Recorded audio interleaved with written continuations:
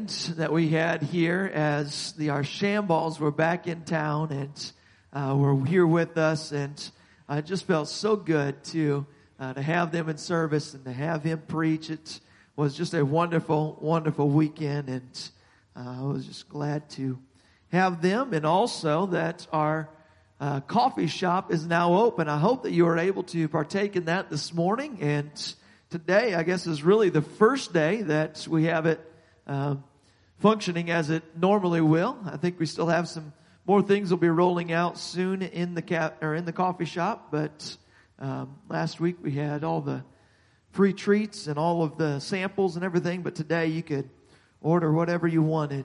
So I want to get into the Word today. If you want to open up to the book of Hebrews, that's where we're going to go, in Hebrews chapter 10. But before we get there, I want to just tell you about an extraordinary man. It was just a couple of years ago that this man passed away in 2018. And at the remarkable age of 107 years old. But that's not simply what made him extraordinary, although that is quite an age to live to. It wasn't just the fact that he served in government for over 25 years and was very well respected in the government offices that he held. It wasn't just that this man won a chess tournament at the age of 99 years old. But Johan van Hulst, I think we have a picture of him here. He was a remarkable man for so many reasons, but the least of them was not that he played a very crucial role in saving over 600 Jewish children from Nazi genocide.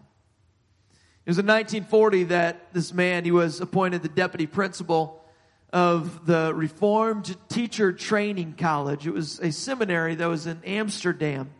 And as World War II was sweeping across Europe, Van Hulst's first contributions included helping this college and turning it into a shelter for Dutch teachers who were in danger for refusing the sign of the oath of loyalty to Germany. And by 1942, he began an even more radical means of rescuing the Jews. He himself was not a Jewish man, but he was rescuing the Jews that were there in Netherlands. And the Nazis, they used a theater that was across the street from the college, and that was a deportation center for the Jewish families. And as part of their process, they would separate the children from their parents, and they would send them to this nursery that was next door. And the nursery had this back garden that was shared with the college that he was at.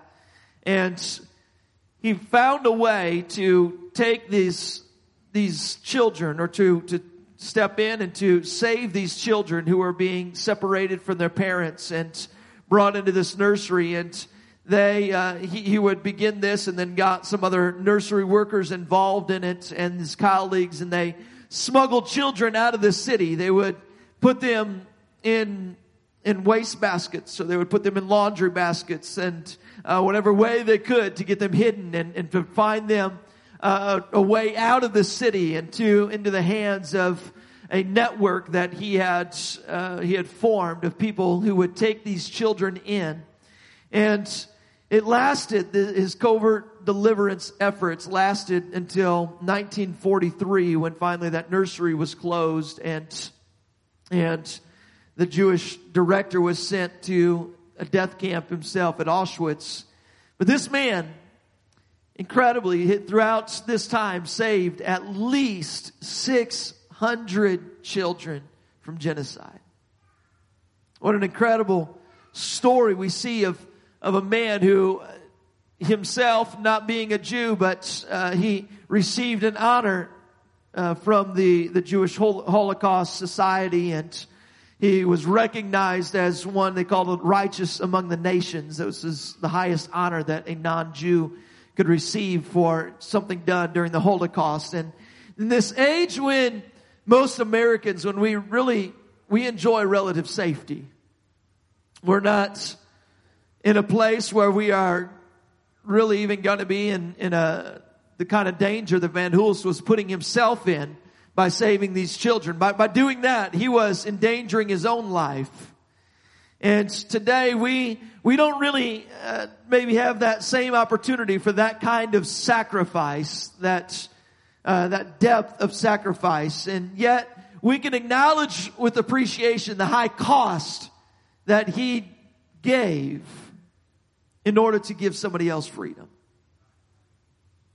In order to give these children this precious freedom that they deserved, that these families, these Jewish people that were being put into these Nazi concentration camps and they were being enslaved. This is something that was not new to that people. The enslavement, the brutal treatment of the Jews has always, throughout their history, been something that the enemy would love nothing more than to wipe them off the face of the earth. And today I hope that you at times still pray for Jerusalem and you still would pray for the Jewish people. These are God's people. These are God's chosen people. And I just want to go back to this time, this first moment of slavery that they find themselves in. For it was coming after a time when they had moved, Jacob or Israel, he had moved his family to Egypt. And they had done so at the invitation of Pharaoh. Pharaoh had invited them in. They had come to Egypt, and yet we see, and if we can go, you know what, I told you to go to Hebrews. We are going to go there, but let's first go to Exodus. You can keep your finger there in Hebrews. Let's go to Exodus chapter 1. Exodus chapter 1, it says in verse 8, "Now there arose up a new king over Egypt, which knew not Joseph. And he said to his people, Behold, the people of the children of Israel are more, and they are mightier than we. Come on, let us deal wisely with them, lest they multiply, and it come to pass that when there falleth out any war, they join also unto our enemies, and they fight against us, and so let's get them up out of the land. Therefore they did set over them taskmasters to afflict them with their burdens. And they built for Pharaoh treasure cities, Pithom and Ramses. But the more they afflicted them, the more they multiplied and they grew. And they were grieved because of the children of Israel. The Egyptians, they made the children of Israel to serve with rigor. They made their lives bitter with hard bondage, in mortar and in brick and in all manner of service in the field. All their service wherein they made them serve was with rigor." Here's these people that had been invited into Egypt, but there came a day when there was a Pharaoh that knew not Joseph. All he did was he looked around at the threat of these foreigners who were living in his land, and he thought, if I continue to allow them just to live here peaceably, there's going to come a day when they're going to overtake us. I see how quickly they're growing, and I don't know who he attributed it to, but I believe God was blessing them, and they were multiplying as the promise was to Abraham and Isaac and Jacob, that their seed would be multiplied. And even in Egypt, in a foreign land, God was multiplying them. And there came a time over a period of time that they eventually fell into this place where the Pharaoh of the land, that he took them into bondage. And I think the same thing can happen in our own lives, that even being free, even being in the church, even being in the family of God, we can at times find ourselves in a place of bondage. There are certain things that we can allow, and sometimes they happen gradually. Sometimes we can allow ourselves gradually to forget about the blessings of God and forget about what all God has brought us out of. And we can step back into the bondage that we came out of. Or we can invite bondage into our own life. Sometimes it happens suddenly. I've witnessed those who have made decisions and suddenly invited bondage into their life. Or suddenly, maybe they didn't invite it, but because of an act that was not because of something that they would have ever chosen, there's all of a sudden bondage, innocence taken away. There could be a drug that was used that can all of a sudden bondage in a moment. And we can see such bondage, and perhaps even in your own life, you can identify fear, or you can identify loneliness, you can identify addiction, different things that perhaps even today you are bound by. And it's not that you desire that, but for some reason, whether it was suddenly or it was gradually, you have found yourself in a similar place that the Hebrews had found themselves there in Egypt, where they were in Egypt and they were bound. It says that the taskmasters, they made their lives bitter. They made their lives with hard bondage, and the taskmasters drove them. And this is where they found themselves. And I want to say that fortunately, God saw the Israelites in their place of distress. And God had a plan to deliver them. You never have to worry about whether or not God has a plan and a way of escape for the bondage that you find yourself in. Well, if there's somebody here today who you found yourself in a place of bondage and you say, I don't know how I'm going to get out of this, just know, and you can have confidence in God that there is a way of escape, that He has already planned it, that He already has it in order. You can trust Him. It says, and for these Israelites, we see this way of escape. It came through a little baby. A little baby who was born in the midst of a time when every child was to be killed, or every male child was to be thrown into the Nile River. Probably the darkest hour, the darkest time period for any of these Egyptian mothers or any of these Hebrew mothers who were there in Egypt. And when that decree went out that if you have a male child, it's not going to live, and yet they birth a child, and you have, thankfully, this mother who she has a child, and she says, I'm not going to do what Pharaoh tells me to do. I'm going to hide him. And so we see, and in fact, let's go there in Exodus chapter 2. We can read this story beginning in verse 1. It says that there went a man to the house of Levi, and he took to a wife a daughter of Levi, and the woman conceived, and she bare a son. And when she saw him, that he was a goodly child, she hid him for 3 months. And when she could not longer hide him, she took for him an ark of bulrushes, and she daubed it with slime and with pitch. She put the child therein, she laid it in the flags by the river's bank. And his sisters stood afar off to wit what would be done to him. The daughter of Pharaoh came down to wash herself at the river, and her maidens walked along by the riverside. And when she saw the ark among the flags, she sent her maid to fetch it. And when she had opened it, she saw the child, and behold, the babe wept. She had compassion on him. She said, this is one of the Hebrews' children. And then said his sister to Pharaoh's daughter, shall I go and call to thee a nurse of the Hebrew women, that she may nurse the child for thee? And Pharaoh's daughter said to her, go. The maid went, and she called the child's mother. And Pharaoh's daughter said to her, take this child away, nurse it for me, and I will give thee thy wages. And the woman took the child, and she nursed it. And the child grew, and she brought him to Pharaoh's daughter, and he became her son. She called his name Moses, she said, because I drew him out of the water. What an incredible testimony.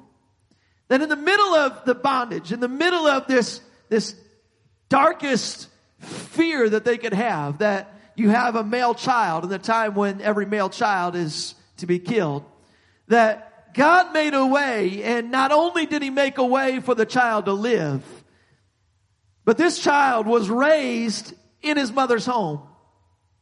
This child was raised and paid for. She was paid for raising him by Pharaoh's daughter. Not only did she get to raise her son in a godly manner, not only did she get to tell him about God's providence and how God saved him, and not only did she get to tell him that these are your people. I know one day you're going to go back to the palace, but these are your people. And Moses, God has a plan for you. God has a purpose for you. And it's through this child that God would one day set his people free, but he was already at an early age beginning to lay the groundwork. And I'm telling you, if you are in a place of bondage today, there's maybe just a little hope that you get, and you don't see the full. You don't see the fullness of it yet, but there's a little hope there. And that little child that was born on that day was the hope of salvation, that they would one day walk out of Egypt free. That one day they would be walking out, no longer being in chains, no longer being whipped by the taskmasters, that one day their deliverance was going to come. I guess I haven't stated the title today, but I am speaking on the God of deliverance. He is the God of deliverance. I'm thankful that we serve today a God who is able to deliver you from anything that you are held captive by. See, when that Pharaoh's daughter came down to the river to bathe that day, she saw that child. She immediately had compassion on that child. She swallowed him up and took him up, swaddled him, and then sent him back home with this child's sister. And Moses was raised there by his own mother under the protection of the Egyptian government. And what we see here is this experience from literal slavery that none of us, I hope none of us would ever experience literal slavery. But there is some spiritual and emotional and psychological slavery that perhaps you have found yourself in. Many have experienced trauma, and you've maybe just from the circumstances of life or by the wickedness of humanity, that trauma that has left you tortured and left you with doubt and left you with fear, and others that have committed great sin that has left you overwhelmed by guilt and self-condemnation. And perhaps it was even choices of your own that have caused you this matter of self-condemnation that you put yourself in, where you feel as if you are less than what God truly means for you to be. Or we can put ourselves in places of bondage. We can put ourselves in a place where God says, you are free. You don't have to be there. I know that you made a mistake, but that mistake doesn't define you. And God today is trying to wake somebody up to tell you, I have a plan. I'm a deliverer. I'm able to set you free. See, the same God who delivered the Israelites and who delivered our elders and our leaders, that He can deliver you as well. God's hand is not short that He cannot save. His arm is not weak that He cannot come and lead you out of the bondage that you were in. See, as Moses grew up, we see that him there not only being raised by his mother, but also being raised within the household of Pharaoh, and as an older child, being raised there in the household of Pharaoh and receiving all of the instruction that a leader, the best instruction that a leader might receive. This is just how God works. This is just how God works. That when He is going to set you free, He's going to set you free indeed. Completely. He has every everything that's needed to set you free and to bring you out, not just from your bondage, but into the place of your promise. And that's what God was doing through Moses, through this way of escape, this deliverer, that God was establishing a pathway from their bondage into their promise. And that's what God is trying to do. He's bringing you. There's sometimes you have to be brought through some things in order to come in and step into your promise. But God, He does it perfectly. Never have to doubt God's purpose and His will. See, after the Hebrews were finally delivered, we see Moses bringing them out through the miracles that God had wrought through him. We see how the 10 plagues, these things that came upon the Egyptians and all of their land, and finally they're set free. And after they're delivered, God gave them the law at the Mount of Sinai. We find them there at the Mount of Sinai, and perhaps you wondered, should we be brought out of bondage, the bondage of Egypt, just to be brought under the bondage of law?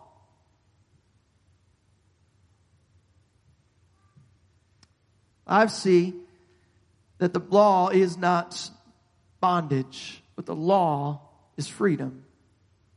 The law of God is freedom. That without the law of God, I believe that these people would have just simply gone back into their place of bondage. In fact, that's what we see throughout their history. That when they would forsake the law of God, they would fall back into a place of bondage. But it's through the law of God that they find true liberty, that they find true freedom. In fact, when you look at what Moses was instructed to do during the 10 plagues, there was God that was giving him the words to say before he would go before Moses. And it was always, let my people go. Right? We know those words. We see those words repeated by Moses. The words that we don't always see, or we don't see Moses saying to Pharaoh, though it was the words that God spoke to Moses, it was, let my people go so that they may come into the wilderness and worship me.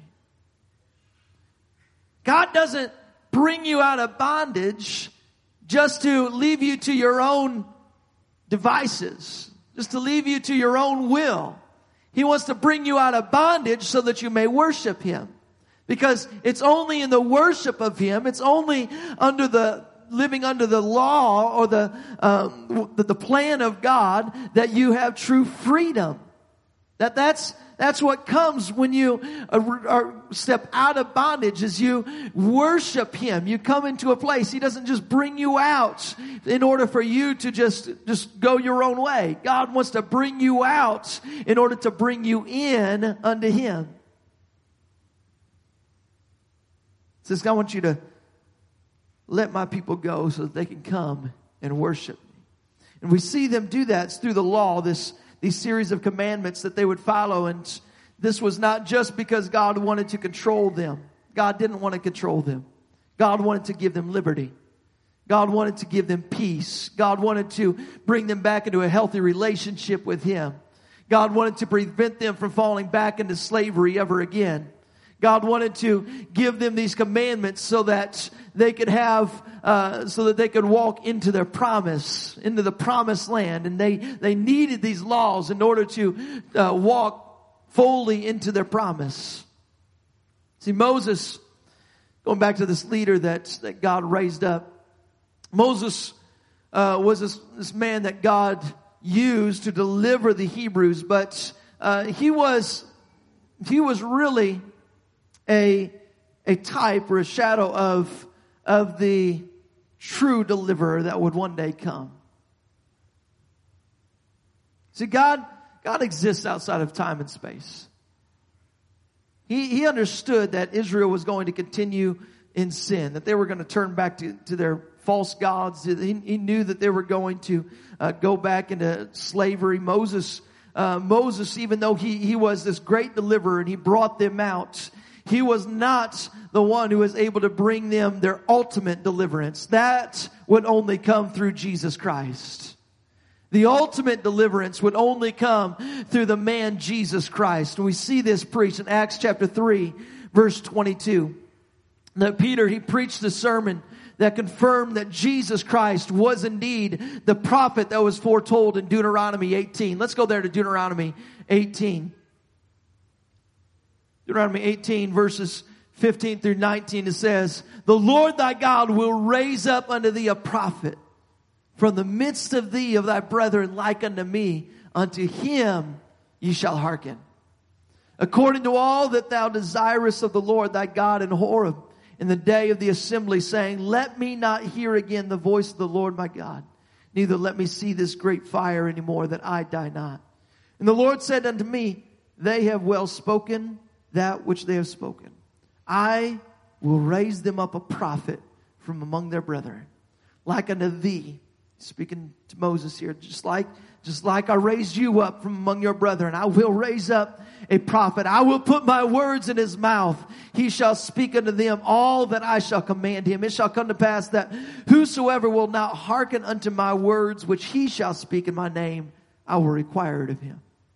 There will be a prophet. There is a man who is coming. There is a deliverer who is coming. And I'm thankful today that we don't have just a man, Moses, to look back to as the great deliverer that brought them out of Egypt. But we have Jesus Christ that we can look to. There's the hope of my salvation as the one, come on, that can extend even today. He's not still dead, buried in a tomb, but Jesus is alive. Jesus is alive today, and he's still able to reach into any situation that you're going through. He's still able to reach down and say, come on, I'm here for you. You don't have to worry about the bondage that you find yourself in. Just come and say, here I am, God. I need your deliverance, and he will deliver you. God is able to deliver you. I believe that both the truth and the grace that Jesus Christ offers are freely available to us.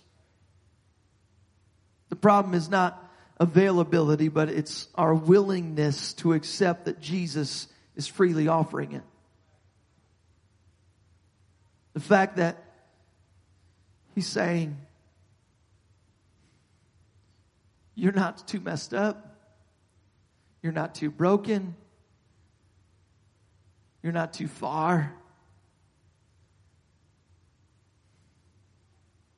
There's so many times where we can look at our situation and we say, I'm too far gone. I can't get out. I'm too deep in this. I can't find a way out. No. God is here. Jesus is able to offer freely the deliverance that you need. And it's up to us to accept it, to believe that he is freely offering this today.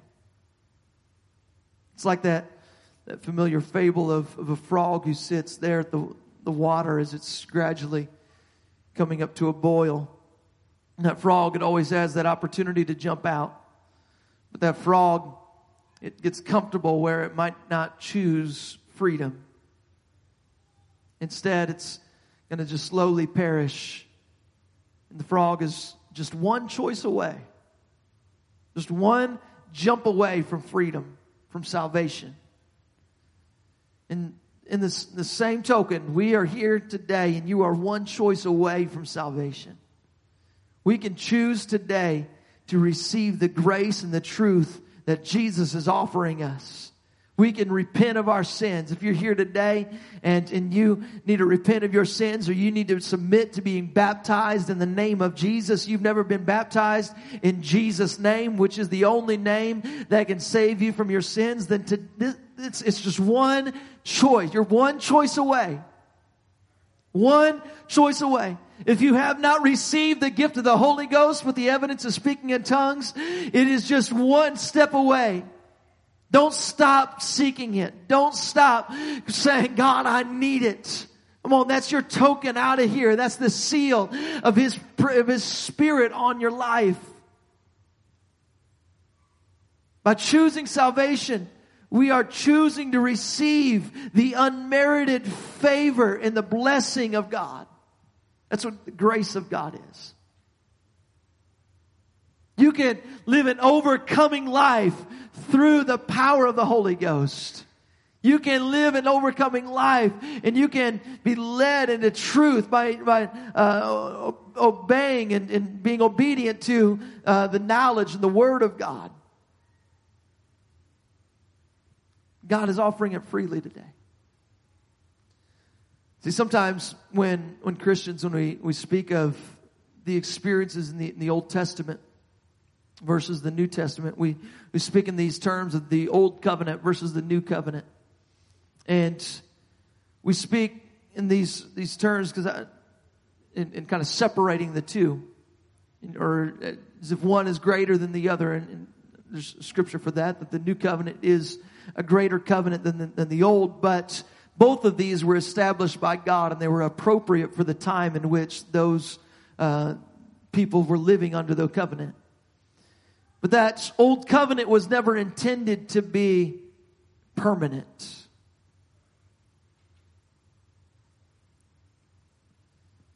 In fact, it was always just a precursor to what Jesus did. Everything that happened in the Old Testament was just a prelude to what Jesus would accomplish on the cross, because it says that from the foundations of the world, this lamb for sinners was slain. That Jesus, He had already paid the price from the beginning. That was already the plan from the very, very beginning when the foundations of the earth were laid. And yet, we see this Old Covenant, and it was never meant to be permanent. Paul, in fact, he wrote in Galatians chapter 3, verse 24. Galatians 3:24, it says that the law was our schoolmaster to bring us unto Christ, that we might be justified by faith. So when He died and He rose again, He established that new covenant. It's no longer the old covenant that would pass away, or this old covenant that would point us to Jesus. But now we see the new covenant begin. And under this new covenant, we have different kinds of promises. We have different things that we can point to, and that is that Jesus Christ sacrificed Himself once for all. Let's go there in Hebrews chapter 10, verse 10. I intended on opening with the scripture. Hebrews chapter 10, verse 10. By the which will we are sanctified through the offering of the body of Jesus Christ once for all. This is where deliverance came. This is where your deliverance came. I hope I'm speaking to somebody here today. You're sitting here and you're contemplating the place where you find yourself. And if you find yourself in bondage today, you could be searching. Perhaps you've been searching for a way out. I just want to tell you that the way out has already been established. That Jesus Christ died once for all. That Jesus Christ already died so that you might be free. That Jesus already died and paid the price so that you no longer have to live in bondage. That Jesus Christ has already paid the price for whatever it is that you find yourself bound by today. And when you cash it in and you say, Jesus, all I need, come on, I don't deserve it. I don't deserve it, but I'm thankful for it. And I'm thankful that you would come and that you would pay the price for my freedom. And you just claim the freedom today that comes through that name and through obedience to Jesus. So the old covenant was never the end goal. That law that was passed down to Moses on the Mount of Sinai, that was never the end goal. The writer of Hebrews, he made it clear when he said that the law was a shadow of good things to come. It was not the very image of the things. The law, it could never make people perfect. Instead, when the children of God regularly came forward to make their sacrifices, and their sins would be rolled forward one more year. But when Jesus came, He says, I paid the price, and it's no longer just rolling your sins back one more year. It's no longer just putting off the bondage for one more season. But no, I'm going to completely set you free from the bondage that you find yourself in. So I'm thankful that we have that promise today that Jesus has already paid the price. It was on the day of Pentecost that the Spirit of God came in. It was like a rushing mighty wind that filled the house that they were in. And it's through the Holy Ghost that I believe we can experience the full liberty that Christ desires for us to have. All right, Brother Duffy, it's in when you are walking in the Spirit that you would not fulfill the lusts thereof, that you would not fulfill the desires of your heart, but instead you'd be led by the desires of God's heart. And it's not going to lead you into bondage. The Spirit of God is never going to lead you into bondage, but it will lead you out of bondage.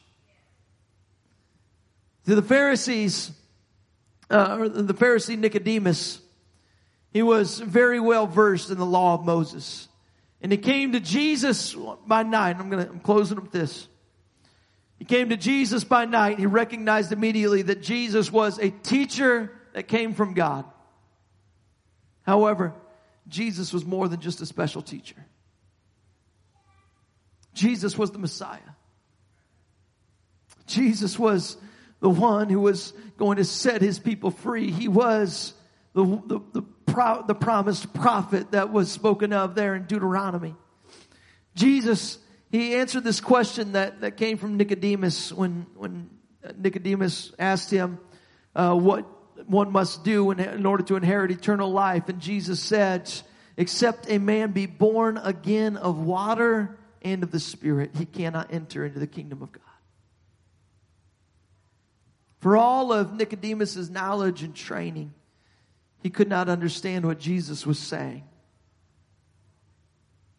He's saying, could there really be freedom from the constraints of the law? These things that they had, all these rules that they had followed so rigorously for thousands of years, could there really be hope for the Messiah at this point in history? And Nicodemus, he seemed genuinely curious. So Jesus began to relate to him and to tell him that God so loved the world. This is in John 3:16. That God so loved the world that he gave his only begotten Son, that whosoever believeth on him should not perish, but have everlasting life. For God sent not his Son into the world to condemn the world, but that the world through him might be saved. What a precious promise that is. That Jesus didn't come to condemn you. Jesus didn't come to look at you and all of your faults and to say, you're never going to amount to anything. No, Jesus came to save you. Jesus came to bring you out. Jesus came to say, even when I've already saved you from your sins, there's still some things that you may find yourself in bondage in, and I don't want to leave you there. He doesn't want to leave you there today. He says, I come that you might have life, that you might be saved from every bit of bondage that you would find yourself in. On each and every one of us today has an opportunity to choose Jesus and to choose the life and the freedom that he offers us. Close just with this picture for us today. If you've ever been to a circus and you've seen those circuses trained animals that begin to perform, and I love seeing all these different things that they're able to do, and one of those trainers may at one point in that circus bring out the elephants. Anybody ever been to a circus and you see the elephants? They come out. It's pretty amazing to see what they're able to get these huge animals to do. It's massive animals, largest land animal on earth, And they're able to get these things to do some really impressive stunts. Maybe they can stand on just a little stool, or they can stand on just 1 foot, or all kinds of things that they can do. But I think one of the most impressive feats, most impressive things that this trainer will do is after the lights come down from the circus, they lead that elephant out. They just tie a simple rope around the leg of that elephant. They'll tie it to a stake. And as they do that, that elephant will remain perfectly docile, not aware that freedom is just one choice away. I think the reason for this is similar to what we were talking about with that frog, that it's gradual. That heat of that water just goes up gradually, but just one choice, it could have jumped out. And the same thing is true with the gradual training that takes place with these elephants. That from just a baby, from a little baby elephant, they would at that time tie it up to something much stronger with large chains, and that baby elephant would try to break free, and it couldn't do so. And eventually, as it would continue to try to break free, it just eventually stopped resisting. And when the elephant gives up, the trainers no longer need those heavy chains. Instead, they could lead it around with just a little small rope. They could tie it up with just a little small rope. See, the brutal attacks of the enemy, they're designed to wear you down over time. The bondage that you might find yourself in, it maybe happened over time. And you found yourself in a place where you say, I don't have the will anymore to try to break free. In order to just say, Jesus, I give myself to you. I need you to take over. Well, but today, that's all that he wants you to do, is just to say, Jesus, it's not by my will, it's not by my power to be able to break free from the bondage that I find myself in, but I need you, because that's the only thing that's going to set me free. Don't be like the frog. Don't be like the elephant today, who is willing to stay in bondage. Let's call on the name of the Lord. In fact, right now, if we could, just slip a hand up, with every eye closed, as we close out this service here today, and just begin to pray. God, I know there's somebody here right now that's under the sound of my voice, that they are dealing with things that they've been dealing with for a long time. Things that they would love to be free from. Some things mentally and emotionally that have them bound up and entrenched, God. Things that they brought on themselves, and things that they did not bring on themselves, but the circumstances of life caused them to be bound today. And God, we've tried and tried to break free. We've tried and tried to find peace and freedom, but that peace and freedom can only come in you. God, you already made the way of escape. You've already established the way. It's not Moses, but no, it's Jesus Christ. Let us look to the author and the finisher of our faith right now. Come on, let us look into the hands of Jesus and say, you've already paid the price so that I might be free. God, I need you right now more than I've ever needed you. Lord, I want to be set free. If there's somebody here today, who could just call on that name. Well, let's just call on Jesus.